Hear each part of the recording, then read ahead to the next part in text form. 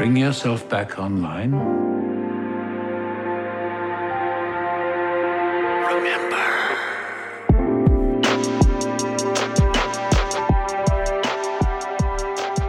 Welcome back to Freeze All Motor Functions, a Westworld podcast that doesn't sound like anything to me and doesn't take itself too seriously. I am Jared Borislow here with Ross Bullen.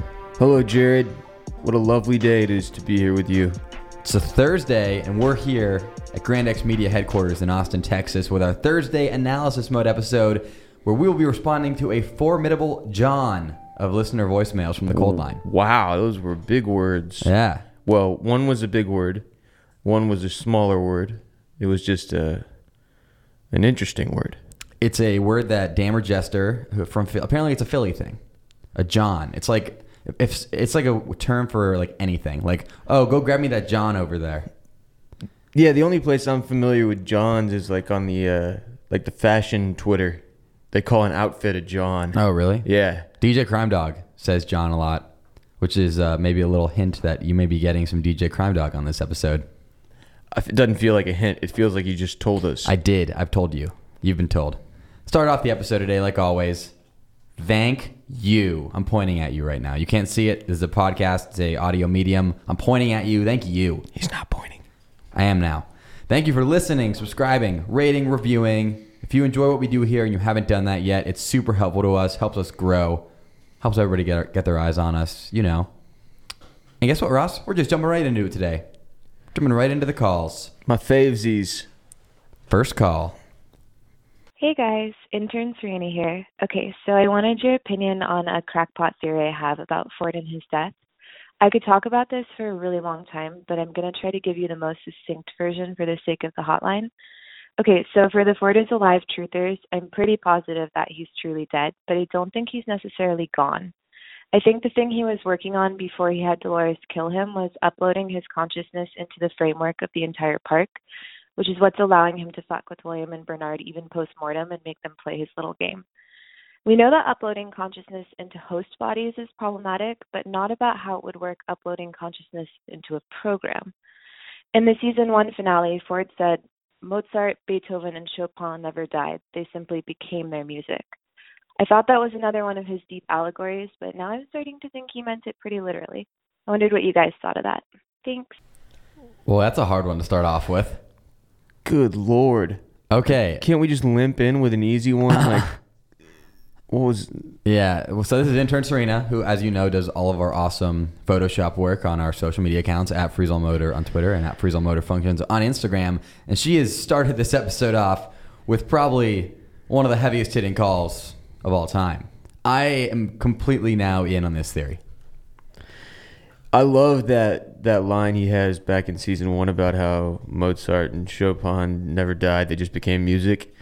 It's a cool line. Just the idea being that you know the work you leave behind, the music you left behind lives on forever, and that you become that.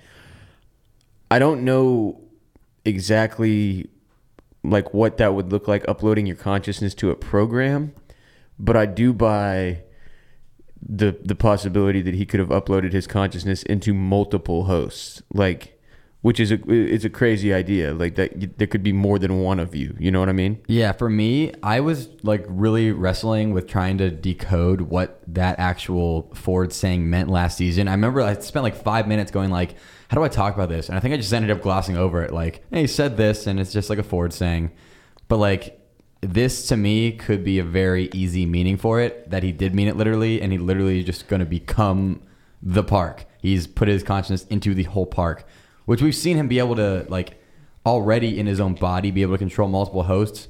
It's not a huge leap to me that he was able to just put himself into all of them, into every host and everything that goes on there. I think this is very possible. Some type of hive mind situation. But yeah, it's like people will say when you and I die, you know, Jared and Ross, they didn't die. They simply became podcasts. Yeah. And this also kind of ties into what the first of us said to Ashley Stubbs. He said, you only live as long as the last person who remembers your name. Uh-huh.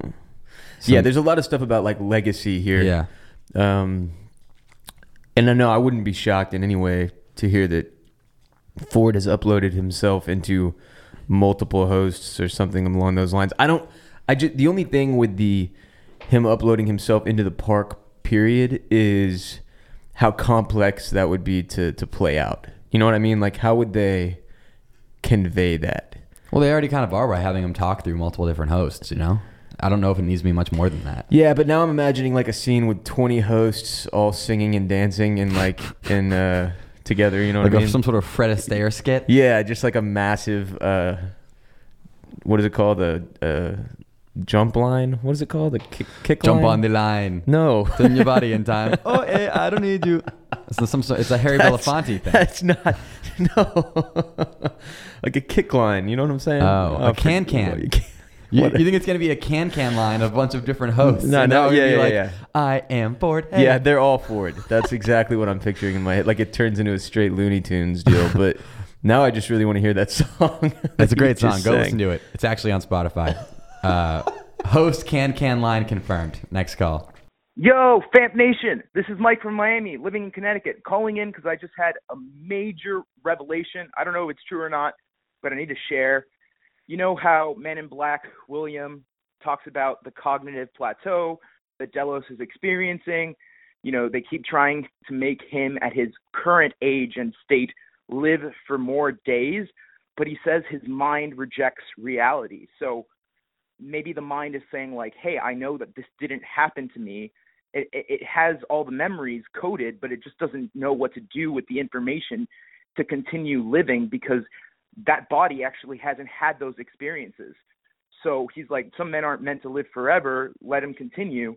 But what if we're talking about having to transplant a human mind into an artificial baby? Like if somehow they can make host bodies that develop and grow, you know, along with the life cycle, and thereby if you have a memory of someone implanted at the infant stage, as that person develops, it also develops the actual person's personality. And when they get older, they acknowledge that they have old memories, but they also have present memories too, which is why the intro might be showing a sex and then childbirth.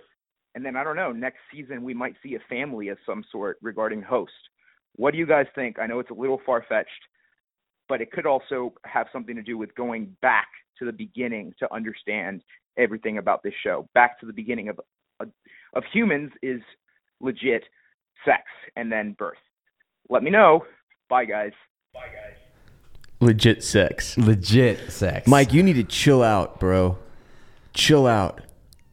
Okay, now here's the deal. He lost me on this, and then the second he brought up the baby, and I tied it into the intro, like, if that's a host baby in the intro... Not the baby.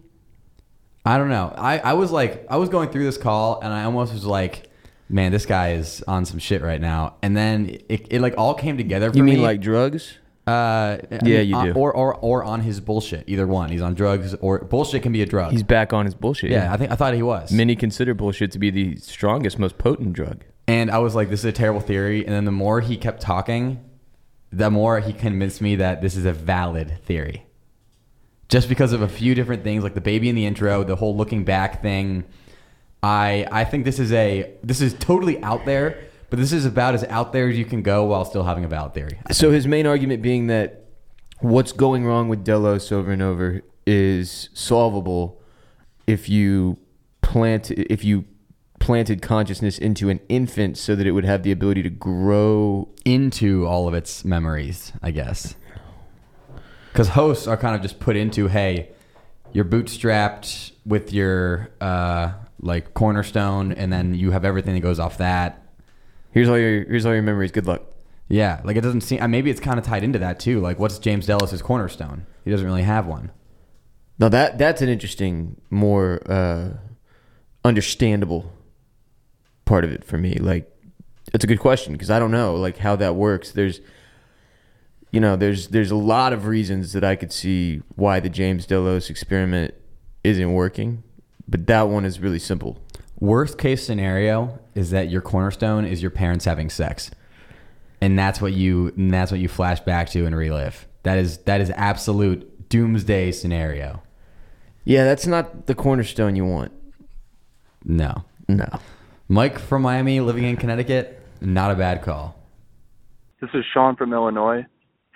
If you think that Ford is completely controlling everything that Craddock and the Confederados were doing in that whole situation with the Man in Black and the wife memories, that means that he's still controlling Teddy because Teddy let Craddock go at the end of that whole execution scene.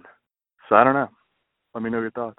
We had a few people mention this down in the DMs that everything that happened with the Man in Black, we talked a lot about how that was organized by Ford as part of the door to make him kind of like look back on his past terribleness. And if that's the case, then Craddock only got to Las Mudas to meet up with the Man in Black because Teddy let him go. So the idea being Ford was potentially behind Teddy letting Craddock go. Now, that's definitely a possibility. I don't think it's necessarily what has to be the case because Ford could have been like, oh, looks like Teddy let him go. Okay, now I can fuck with Man in Black. But I do think it's more reasonable that Ford was behind it. One thing is for certain. One of the biggest concerns that viewers have right now is the level of control that Ford is maintaining in the afterlife or lack thereof. So my brain is too feeble to fully understand even what you're talking about right now. Yeah, your brain is like a sickly old dog. It is, but that much is clear. People want to know. And hopefully we get more. I mean, there's been a severe lack of Ford in this season thus far. And I think sooner rather than later, maybe episode 5, maybe episode 6, we get more Ford. I need Ford in my life. Ford trucks. Built Ford tough. The Ford family of trucks. The Ford family of hosts. I think are they all dead? We know Little Ford's dead. We don't know if his dad or his mom or brother are though. And the dog's dead. You know, Kanye West once said, "Fords don't die." Did he say that? Yeah. He said, no, that was Waves. Waves don't die. Sorry. That's not even relatively close. Sorry. I was going to say that if he actually said that, Kanye West has been in the show before, and that could be real, but then you just completely... Yeah, sorry. If Kanye says waves don't die and Ford says Chopin and Mozart don't die, I don't know. There's something there. I don't think there is. I don't either. What's up, boys? It's Tim in Baltimore giving you a call back. Just wanted to say fantastic drink suggestions last week, but I thought it was rude of me to take them without telling you some of my own. So how about the Teresa Cosmo, classy drink for a classy lady? Serve it with a smoldering cigarette perched on the edge of a martini glass. Or maybe the sweet clementine lavender gimlet. Stir it up with one of those long, twisted bartender spoons, but leave that sucker in the drink for the fans like Sylvester did to Clem. Also, I heard your Maeve-tini, but I went in with the charming and bitter Maeve Grony instead. When you finish mixing up the Negroni, spice it up by dropping a single full black peppercorn bullet in the bottom of your drink for your friends to pull out of the bowels of their drink with their own bare hands. Anyways, we're going with the smoky mezcal for our bad boy Hector this week, and I hope you guys have... I hope you guys know that it's an open invite any week for you to come watch with the Famp Fam if you're coming through Baltimore. Anyways, see ya. This guy's a lot better at thinking of drinks than we are. Yeah, dude. Thanks for making us look bad. That was... Wow. Okay. Fucking smoky mezcal? Man. Well, I also really like the Maeve Grony with the bullet, the black peppercorn bullet inside. You pick out with your own bare hands. That's next level. That dude's got to be a bartender. Oh, he definitely is. And the reason I realize that is because for the clementine like lavender gimlet or whatever. First off, that alone, lavender gimlet. I don't even know what that is. But then again, he says you have one of the long stirring spoons and you leave it in because it's like you're doing Clementine's lobotomy. Sir, you are an alcoholic. But a very smart one who's good at making themed drinks. Right. High functioning. Tim from Baltimore. Maybe we'll take him up on that invitation. I don't know the next time I'm going to be in the Northeast. Definitely not during the season. But hey, what's the season? The Westworld season. Yeah, I'll say this: next season, season 3, Ross will make it up. I didn't know if that was like something people in the Northeast say about summer. Oh yeah, like Not during the season. Leaf season. They hate leafers up there, right? Because don't they go to, they leave. They're like, oh, it's too fucking hot. And they leave the Northeast and they go to, their shore houses or whatever. What? I don't know. I don't know what's going on. You clearly don't. But do you agree with what I said earlier? I was up really late last night. Do you agree with what I said earlier? What'd you say? Just yes or no, do you agree? Oh, yeah, of course. Okay, so you just confirmed that you will be going to this guy's place for season 3. Good. Next call. What? Hey, guys. This is Levi from Northwest Arkansas, home of Fayetteville. It's calling about the control unit, and what's your guys' thoughts on the control unit being for William / the Man in Black? I think that's part of Ford's game for him, that he's going to have a choice at the end whether he wants to live forever in this consciousness or, die in the park. So, anyhow, just my thought, and interested to see what you guys think. Laters. I fucking love this. You like this theory? Yes.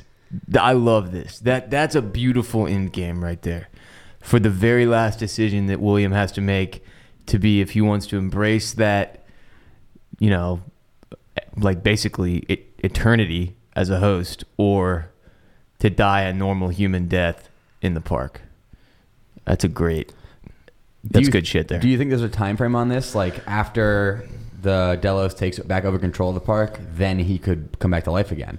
But I guess if he dies right now, he still could be brought back to life in a month. That's a good question. I mean, one of the most interesting things for me right now that's kind of up in the air is all right, I get the feeling that Westworld plans on going more than a few seasons. Oh, yeah. Right? As a television show. It would be silly to waste the potential of this entire, world that they've built.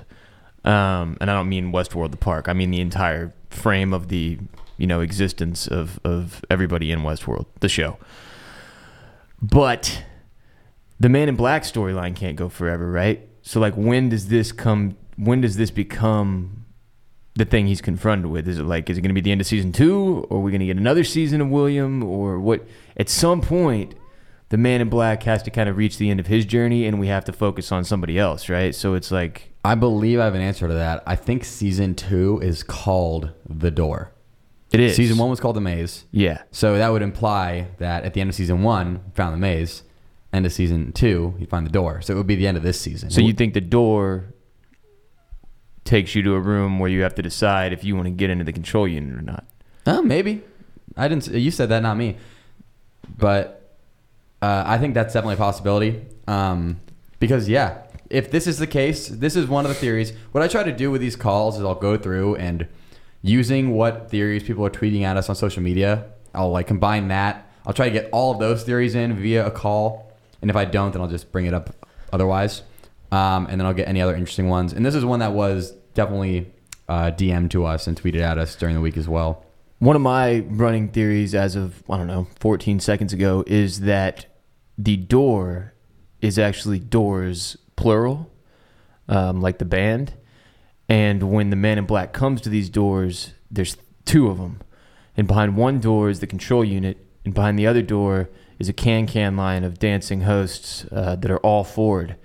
And it just depends which door he picks. It's what's behind door number 1, what's behind door number 2. I have 2 notes on that. I don't know why I'm addressing this seriously.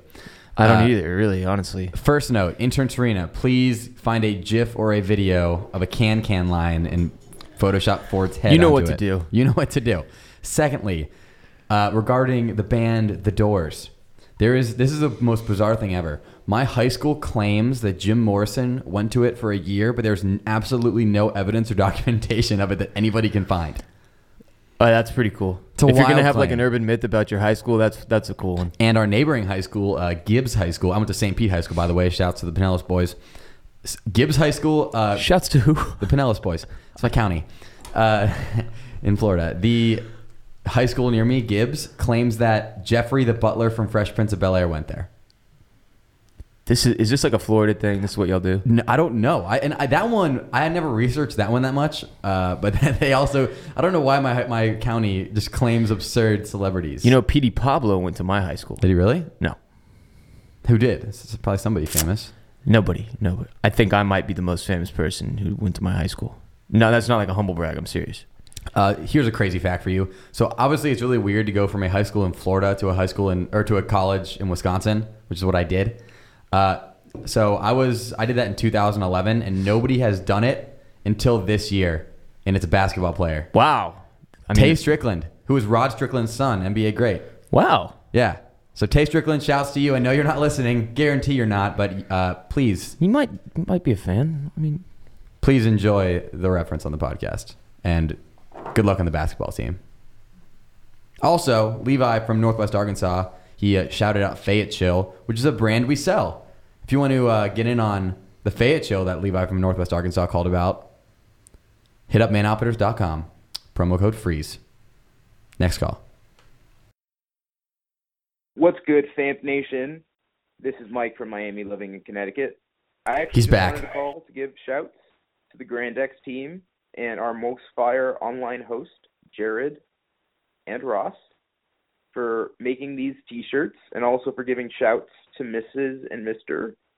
Mike from Miami, living in Connecticut. You made her Mother's Day, so much so that she purchased me a shirt.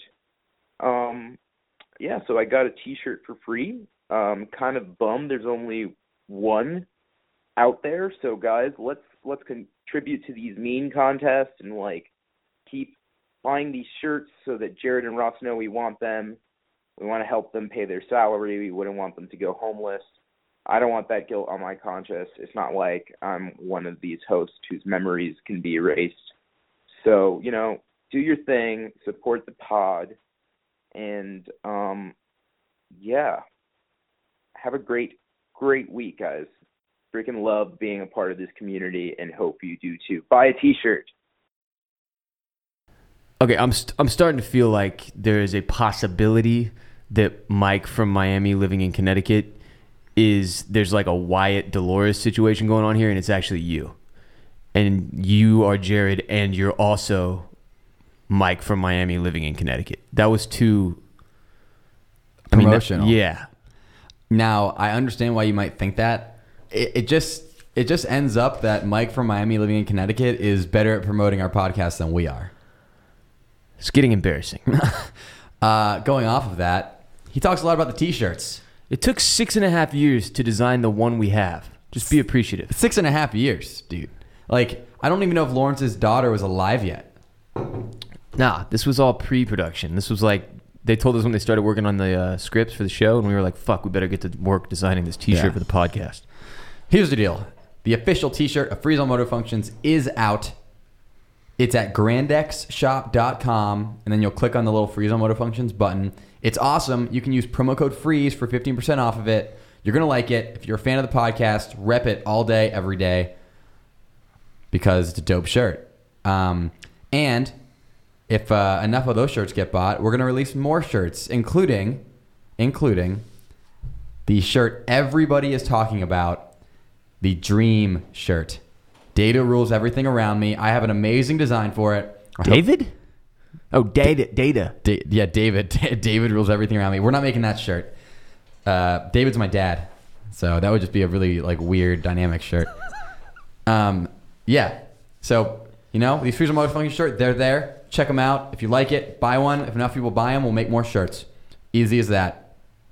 Thank you for promoting us, Mike from Miami, living in Connecticut. You're that dude. What's up, guys? It's Tyler in Chicago. Big fan of what you guys are doing. Jared, love the Wisco and KK shout out from a fellow Badger. It's my first time calling in. You guys may have already gotten other calls around this already, but I'm wondering about the flashback scene we get that goes to the chick opening up her wrists in the bathtub. I'm not convinced that this was William's wife. They made such a big deal about her ODing on pills as her means of suicide. I mean, they said it and referenced it like 2, 3, 4 times. So we're supposed to believe that was just all made up or just for some reason not accurate. I was thinking that the woman in the tub bleeding out is actually William's daughter, Emily or Grace, and she killed herself as well. And then, it's potentially her consciousness or control unit or whatever was uploaded into the host Grace body, which is what we've seen so far this season. Maybe wearing the tinfoil hat a little bit here, but it just seems too strange to go from she killed herself with pills so many times to, actually she opened up her wrist in the bathtub. What other purpose could that serve? So it's also possible that I was just drunk watching this and just missed something confirming it as William's wife. So love to hear your thoughts. Thanks. Dude, have a little faith in yourself. I think you're onto something here. Because they didn't show her face. Nope. We don't know what his wife looks like. We don't even know what he looked like at the time. Why would they make it so mysterious after, like you said, multiple mentions of the pill thing, and then show this wrist and the blood situation? There's something there, right? Yep. There's some twist in that flashback, and you don't get 10 seconds of flashback memory without getting later on more of that memory, right? Mm-hmm. That's how the show works, and typically flashbacks and memory scenes work in general. So, I don't know. There's definitely something going on there. I need to say, go Badge. Shouts to Tyler, Wisco Nation. There's no way that they framed this scene like this without it having deeper meaning. That's not how this show works. Especially not with, so specifically. Pills. And then so specifically, there's blood in the tub. Yeah. Unless the pill was a Jolly Rancher, and then she vomited it up and it turned the water red. Now nobody has said the Jolly Rancher theory yet. That's a candy though. That's not a pill. Convince me that an English muffin is not a sandwich. a butter sandwich? Like, what do you? Change my mind. Shout out to all the Tylers out there. Yeah, Tylers who think that their theories aren't good enough. But they are. All theories matter. They do. All of them. Next call. Hey, folks, this is your pal, DJ Crime Dog. How are we feeling tonight, Toronto? We love you. You're so awesome. You're all amazing. Thanks for coming out. Big thanks to the family. I want to bring it down for a minute and recognize a very special friend. Dim the lights, Micah. This one's for you, girl. Tessa. Making ballads from phenomenal bars. They fucked you over on Veronica Mars. A picture of pure grace. Please punch me in the face. Tessa, you can always count on me. Tessa, you lift me higher than the Mesa Hub. Hot and cold just like a turkey club. Got a spirit full of fire and ice. Make my tummy feel funny like a Miami Vice. Tessa, you can always count on me. Tessa,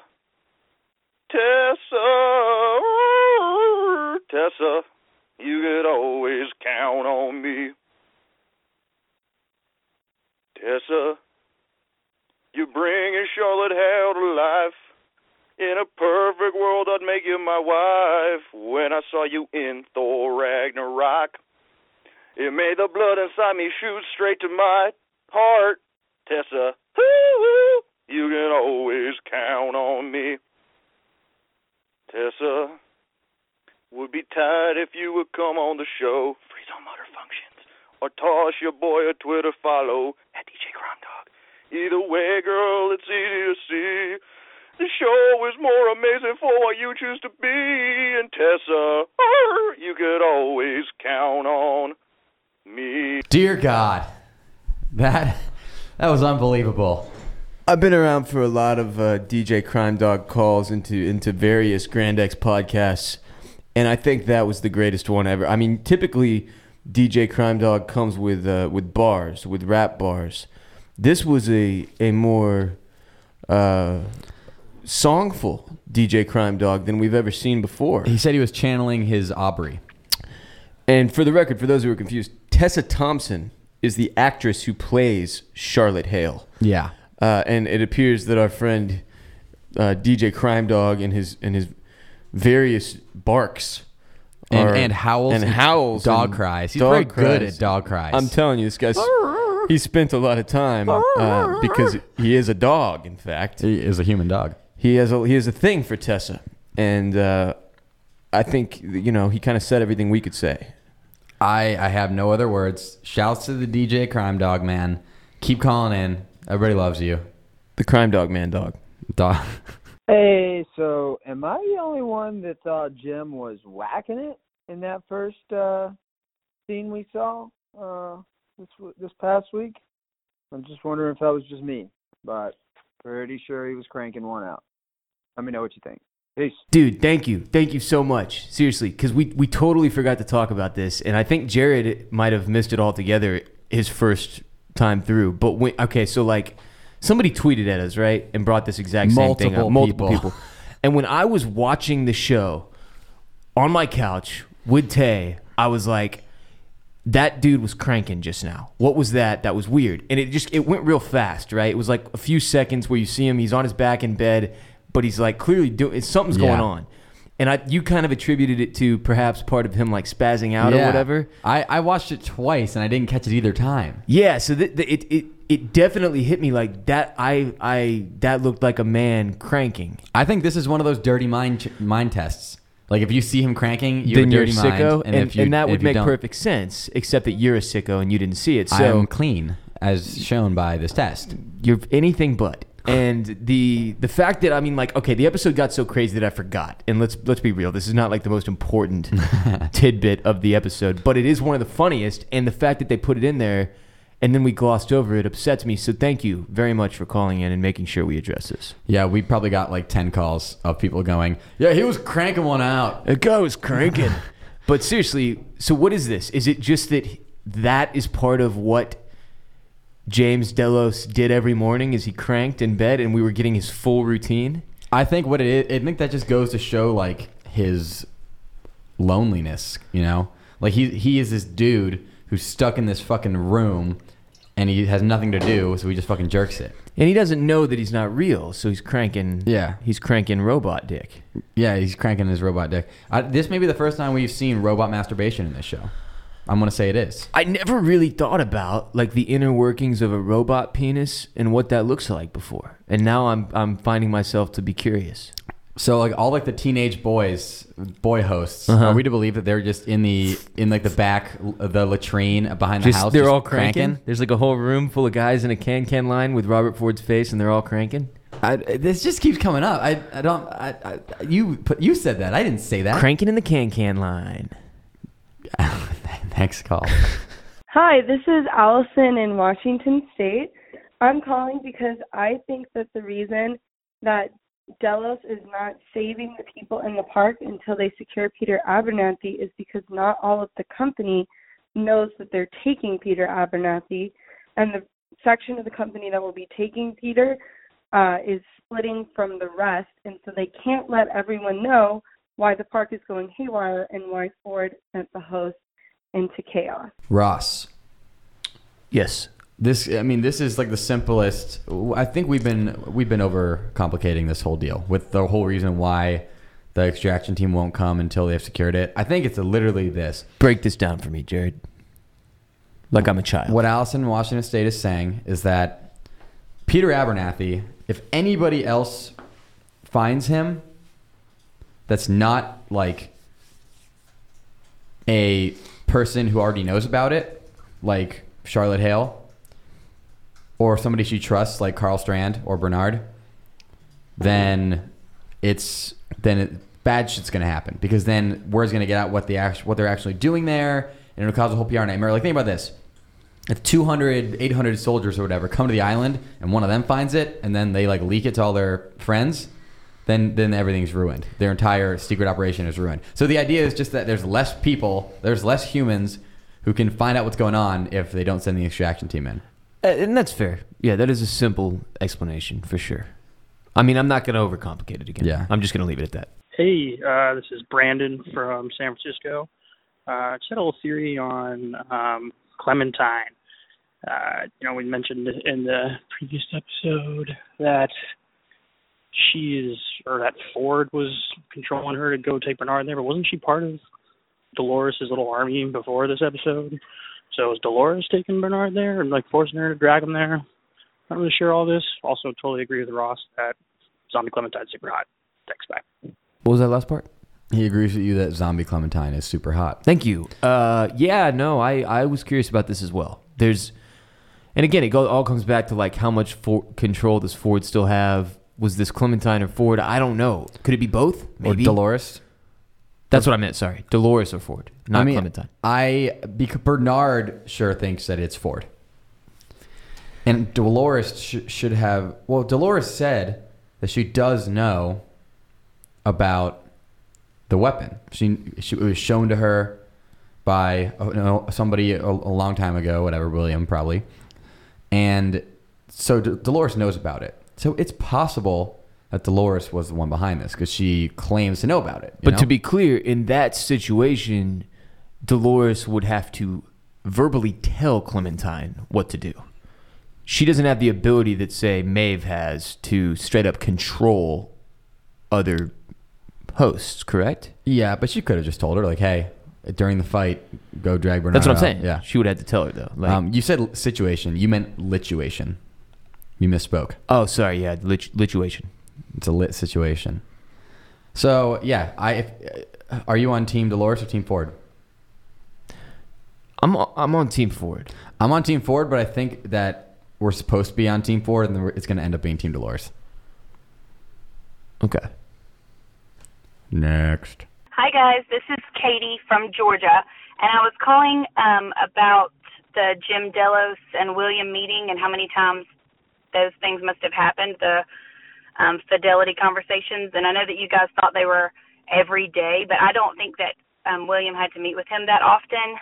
Let's assume they had been working on Jim Delos as a host hybrid for 25 years, because we know Emily was at least 5 or 6 at that party, and he was still alive at that point. So 25 years round number, multiplied by the number of days, divided by 149 times they had tried it. That's only about once every 61 days on average, which we know some of them, it was day 7, some of them it was later. But if you're taking into account time to do the builds and then time for him to progress, 7 days, 35 days, whatever, Man in Black was only having to come back and have that conversation an average of every 61 days. And obviously sometimes it would be way longer, sometimes maybe shorter, but it wouldn't be that overwhelming. But I'm sure doing it 149 times would be super boring.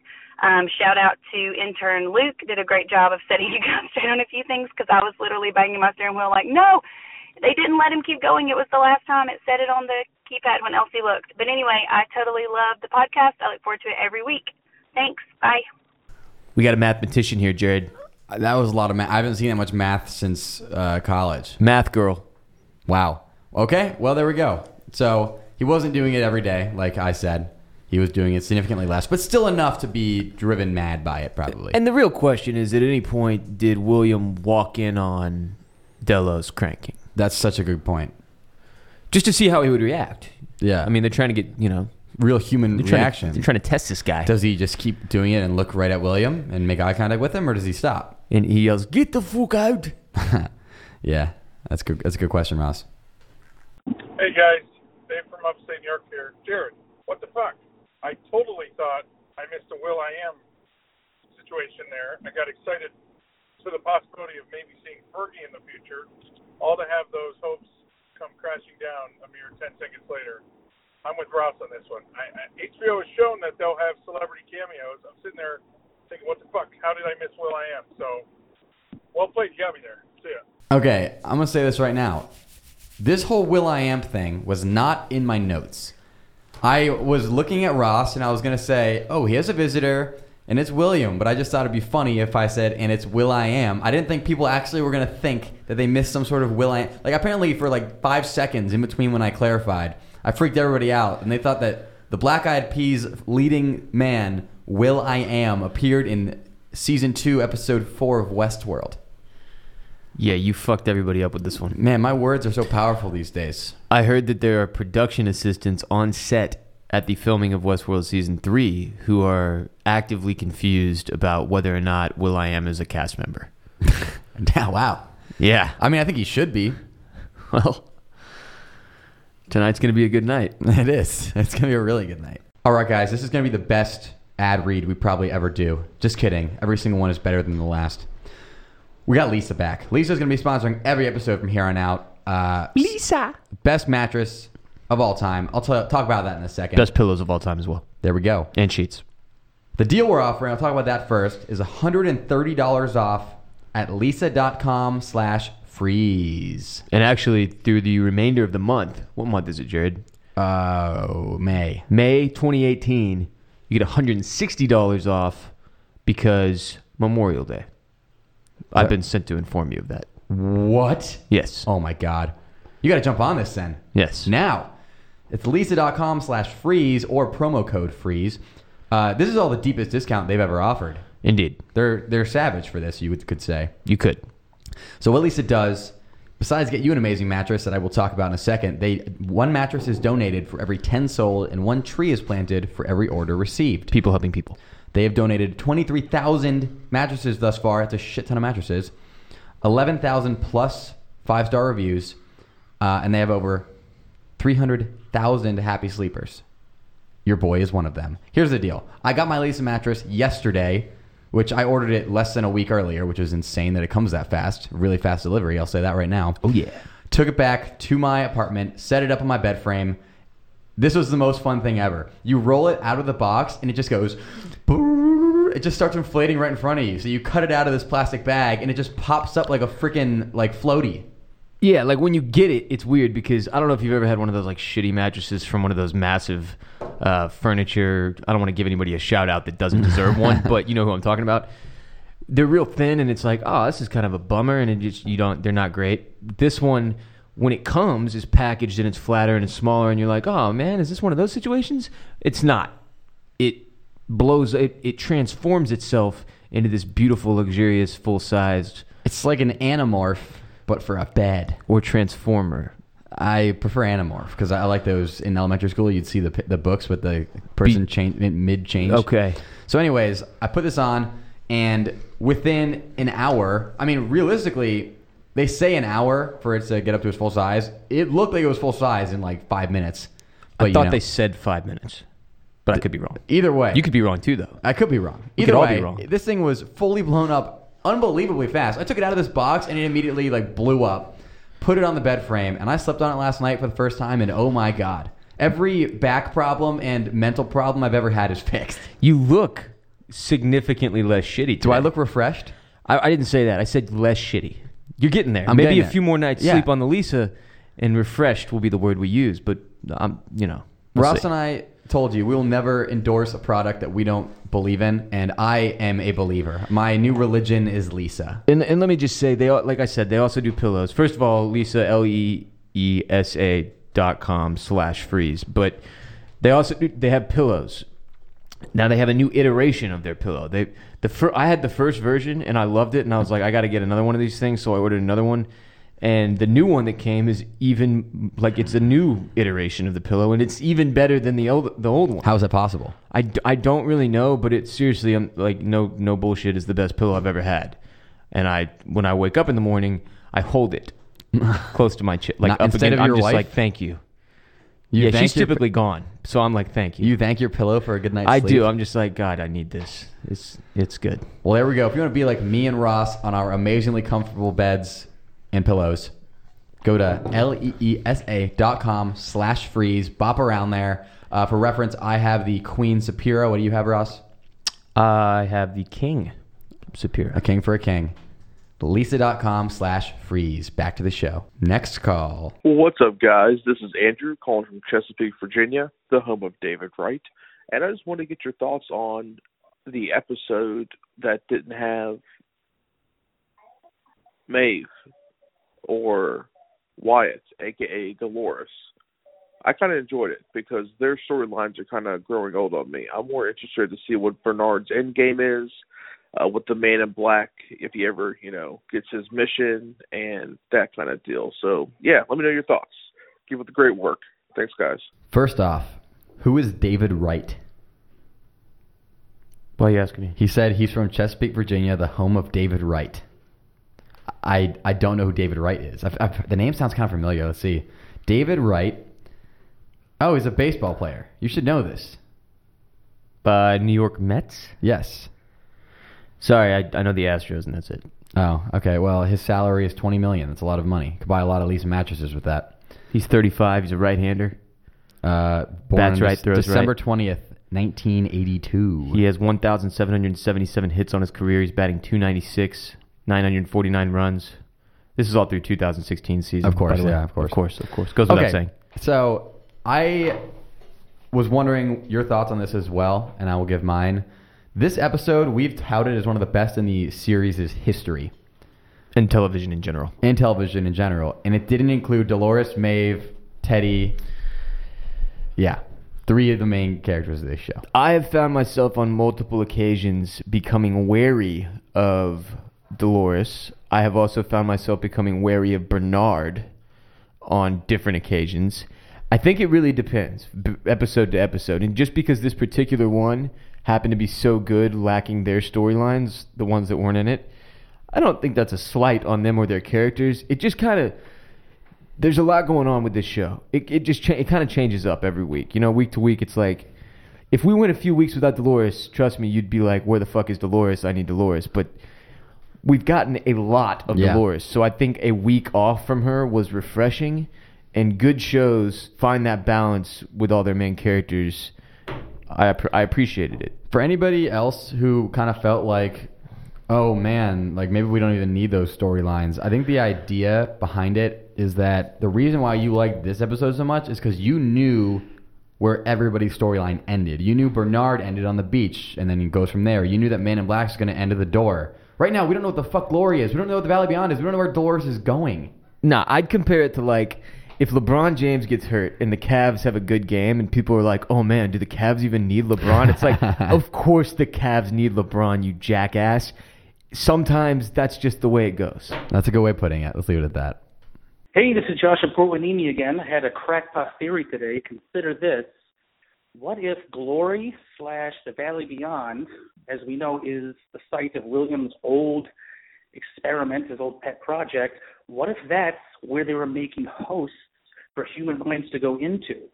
Meaning hosts that can leave the park and go into the real world, which is exactly what Dolores and company need to escape. And the bodies we see in the sea in the beginning, that's not where hosts died. That's where the hosts dumped their old bodies because they knew Delos was going to track them. Let me know what you think. Thanks. Dear God. Did not think about this. Did not think this was a host body dump. They disposed of their old shells, basically. Like a molting crab.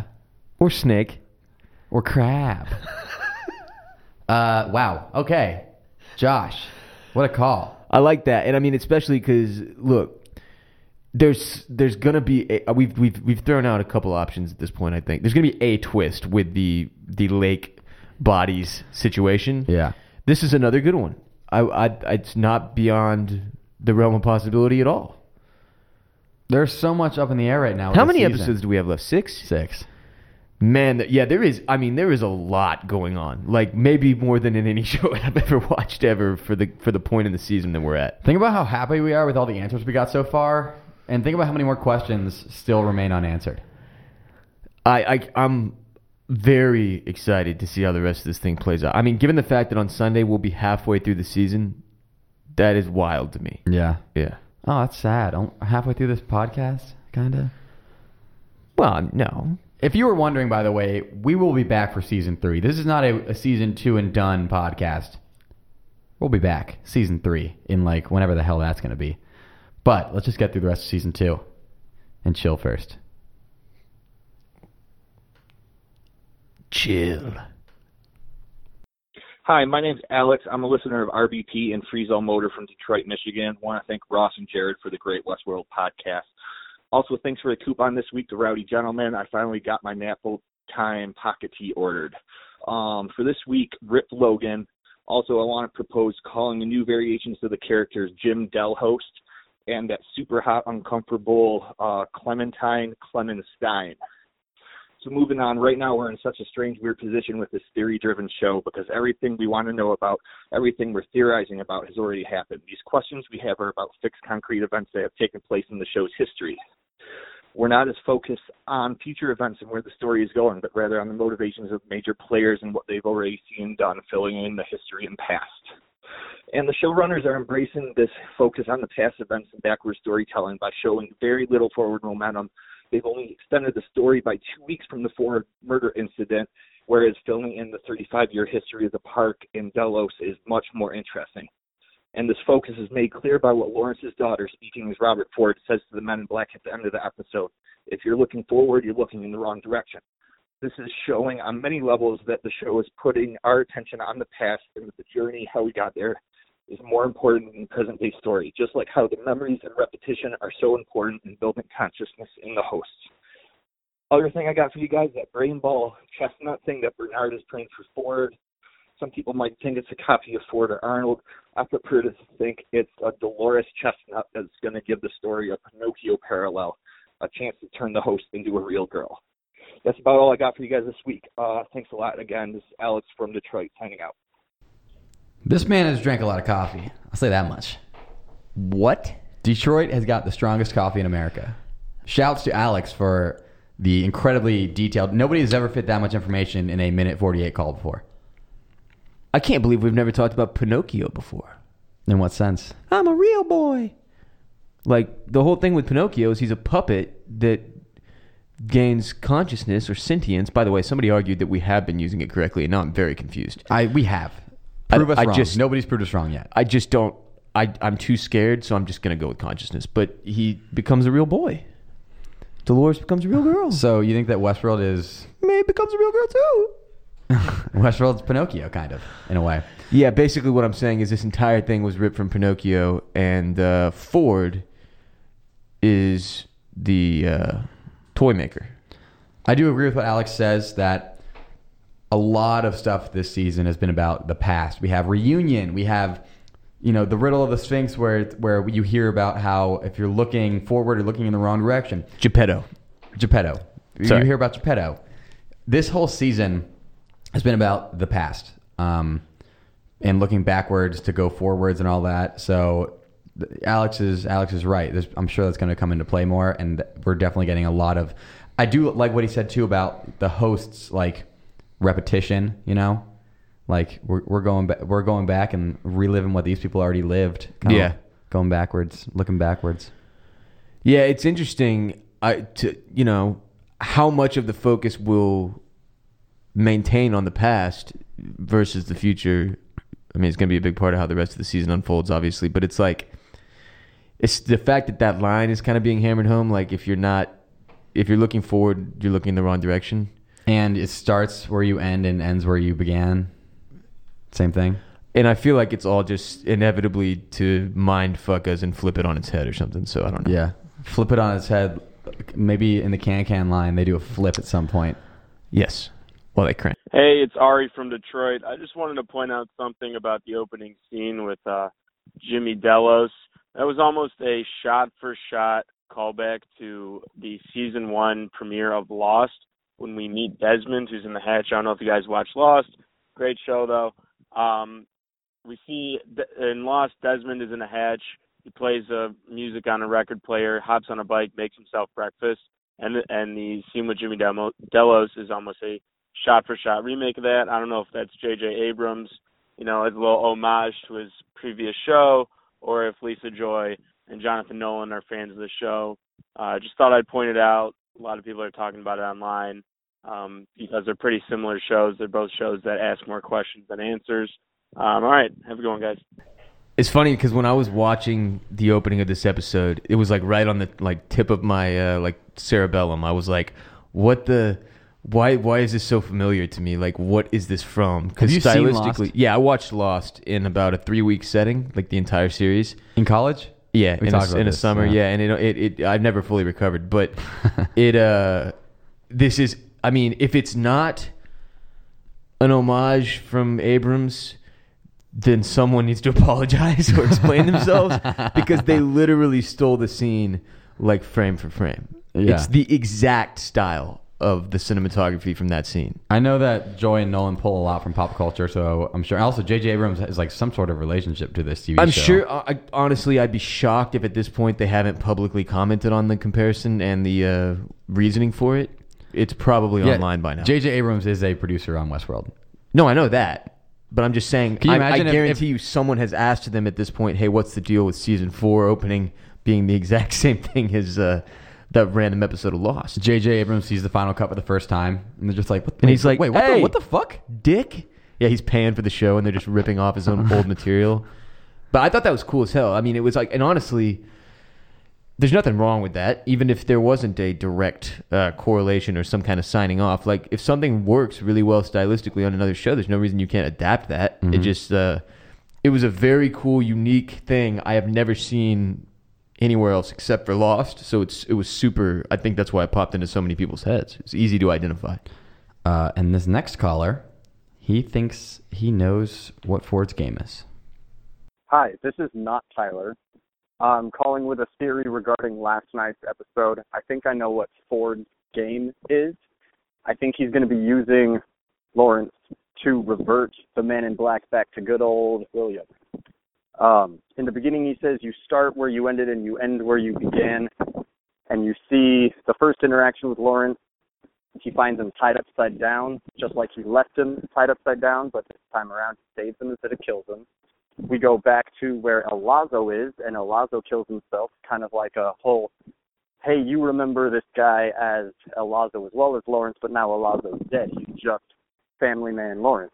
Finally, in last night's episode, we see him go back to Lawrence's hometown, where last time they were there, the Man in Black slaughtered everyone and tortured the wife and daughter before killing him. This time he saves everyone from the man torturing everyone. So let me know what you think. I think Ford is trying to save the Man in Black and kind of revert him back to Anakin, which makes the Man in Black the Darth Vader of Westworld. Boom. Remember, this is Tyler, and his friends call him Tyler, but now he's not Tyler. We have, okay. Yeah, I like this. This is one way to look at the whole... The door. Yeah, and it makes sense because there's such a transformation from William to the Man in Black. Through Lawrence. Like, we see everything, like Tyler, not Tyler, points out, like, this is all being manifested with all these Lawrence storylines that he's going back and changing up the outcome of. Very true. Very, very good point. I think not Tyler might not be onto something. If you reverse that, it's what I actually think. Final call. Flip it and reverse it. Yet. What's up, guys? It's Jackson from San Diego. Gotta ask. Ross, my man. I'm trying to do this Blazing Saddles. I need some tips from you. What are your two biggest tips when trying to watch Westworld Blazing Saddles? All right. My first biggest tip is to remain calm. Try not to overthink anything. You will understand very little of what happens, and that's okay, because you're going to listen to the show later, and Jared's going to explain it to you. So that's the one comfort I can give you. The second thing is watch it later, not stoned. It's really, like, it is the coolest show I've ever watched high, because it makes you think about all this really deep shit that you otherwise probably would have not thought about, which is like half the fun of smoking weed in the first place. But in order to fully understand what's going on and to like maintain your grasp on the storylines and everything like that, you got to watch it again later on. Not Blazing Saddles. Those are my two tips. Remain calm. Do another watch. Sober. And that's it for the calls this week. And here's the deal. I totally forgot to mention this. One of the listeners thanked us for the RG coupon to get his Napple Time t-shirt. What's RG? RG is rowdygentleman.com. It's good times gear. It's getting up to be summer, baby. It's heating up. Hot, spicy. You're gonna be sitting by the pool. You're gonna be walking the dog outside in the nice weather. You're gonna be on the Ray-Bans. beach. You're gonna be on the beach. You're gonna be at the lake. You're gonna be at the lake. You're gonna be at the gym, and we have clothes for all of that. And here's the deal. And this is what this listener was referencing. We have a code that we're about to give you that is so secret that we literally are not allowed to promote it anywhere but on this podcast. The code. Like, literally, they said you can only put this on the podcast. This is only for podcast listeners because otherwise it's too big of a deal. Live I'm by not the even kidding. code. That is the actual directions from our marketing guy. The code is FREEZE50 on rowdygentleman.com. You get 50% off all t-shirts. These aren't the overstock sale t-shirts. These are our regular t-shirts that normally cost full price. You, as a Freeze All Motor Functions podcast listener, get 50% off right now. That's half. That's half off. That's insane. You can get 2 shirts for the price of 1. You can get 4 shirts for the price of 2. You can get 100 shirts for the price of 50. Basically what happened is they were like, Jared, Ross, do you guys want Christmas bonuses this year, or do you want your listeners to be able to get half off on shirts? And we were like, come on, it's obvious. we want our listeners to get half off on shirts. We do it for you. And I'm not even kidding. That's a super secret code. Don't tell anybody who doesn't listen to the podcast about it. Only you can use it. Freeze50, rowdygentleman.com. It's time to freeze. It's time to freeze. It's time to freeze. It's also time to end the show right now. What voice is that? What is that? A Muppet? I'm not entirely sure. It's close to something. It's not a tumor. Okay, that's close. I think. A little, but I don't know. If you want to get on the Freeze on Motor Functions Instagram story, send Ross and I a Snapchat or Instagram picture related to the show or Freeze on Motor Functions Westworld. What? It's the show that inspires our show. Oh, Westworld, yeah. The show we all watch. Send it to us. I'm at Jared Borislow on Snap and IG, and Ross is at WR Bolin on Snap and IG. And Twitter. Me too on Twitter. Tweet at us, DM us, leave comments. We will respond to you at Freeze on Motor on Twitter, at Freeze on Motor Functions on the Instagram. NPR style sign off Freeze on Motor Functions is brought to you by Grand X Media and hosted by me, Jared Borislow, along with Ross Bolin. Michael Wiener produced the show. Special thanks to Phil from DC, aka Schnapple, on SoundCloud for our intro music, Brad Hess for our outro music, and intern Serena, who crushes the content game on our social accounts that I just plugged, at Freeze on Motor on Twitter, at Freeze on Motor Functions on Instagram. Best Westworld shit on the internet. We have it for you. Also, buy a t-shirt, grandxshop.com. I typically wouldn't interrupt the NPR style sign off, but look out for that can line gif. It's going to be great. Oh, yeah. Get ready. See you on Monday.